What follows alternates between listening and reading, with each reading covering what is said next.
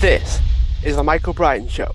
Inspire, empower, and educate with Emily Carlson. Emily, what have you overcome or achieved? Yes. So, Mike, thanks for having me. When I was in high school, I was told by my guidance counselor and teacher that girls from our area do not become CEOs. And that just crushed me because that was my childhood dream was to become a CEO of a large organization. And I'm happy to say I'm well on my way. And it just, that was really crushing that somebody would say that to a young person, a young female, and crush their hopes and dreams of becoming something great in this world. Talk to us a little bit about that. What was the business that you wanted to run? What was your organization? And why do you think it cost you so much? Yeah, I always had, even when I was little, this innate want and desire to help people, to lead people. And so knowing that, I knew that I wanted to grow as a leader in an organization. And for me, it's healthcare. So I'm on the IT and technical side, and I can make a difference behind the scenes. And my first step to that was to gain a technical education, and that was also something that young females in my time were not doing. And I knew that I wanted to go out into the world, inspire others, and do great things to help people. And so to be told that girls from my area don't do that absolutely was something that just crushed me. I wanted to do that in my life. What were the steps that you took? It sounds like it could be a story slash belief that maybe you developed, but how did you overcome something like that?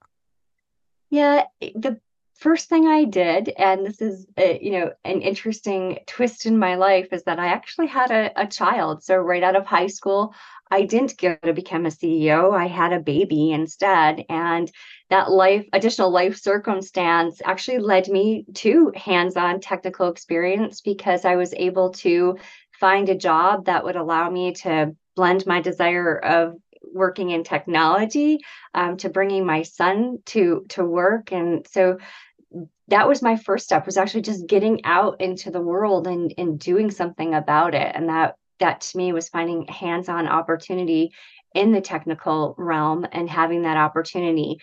And secondly, one thing I think that I've done is use that statement to fuel my fire instead of sitting and wanting to be crushed and just not doing anything about it. I turned that around, and that's actually something that now, especially as I advance in my career, I use it every day to fuel and prove that I can go out and do anything that I want. So I've taken the steps to fuel the fire, to go out and to get opportunities that give me experience so that I can become a CEO. What all go down as the three biggest lessons that you learned from all of that? I imagine there's quite a lot, but if you could boil it down, what would it be? I think the lesson is do not let anybody define what you can become. You have that choice. You have that ability to go out and do what you want to do in life. Do not let where you are right now or where you grow up define what you will become. If you are in a rural area, if you may not have every opportunity, it doesn't mean that that moment defines you. And I think the other thing is go out and find what it is you're passionate about. I think uh, you're going to make mistakes. You're going to take a job that you just know you hate. Go out and find a new one. Do not let the current moment define ultimately who you want to be and where you want to go. Would you do anything differently, Emily, if you could go back? Would you change anything?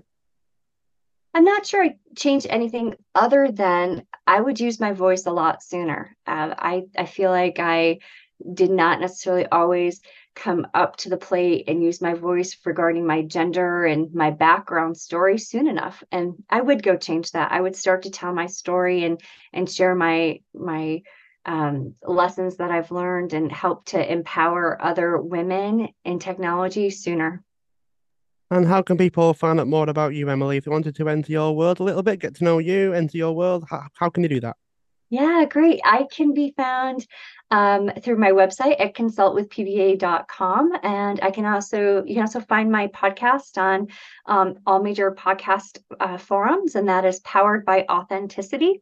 And I'm also on LinkedIn if you should want to find me on LinkedIn as well. Thanks so much for being a guest on the show. Feel free to subscribe, share the show, leave a review wherever you are listening into your podcasts.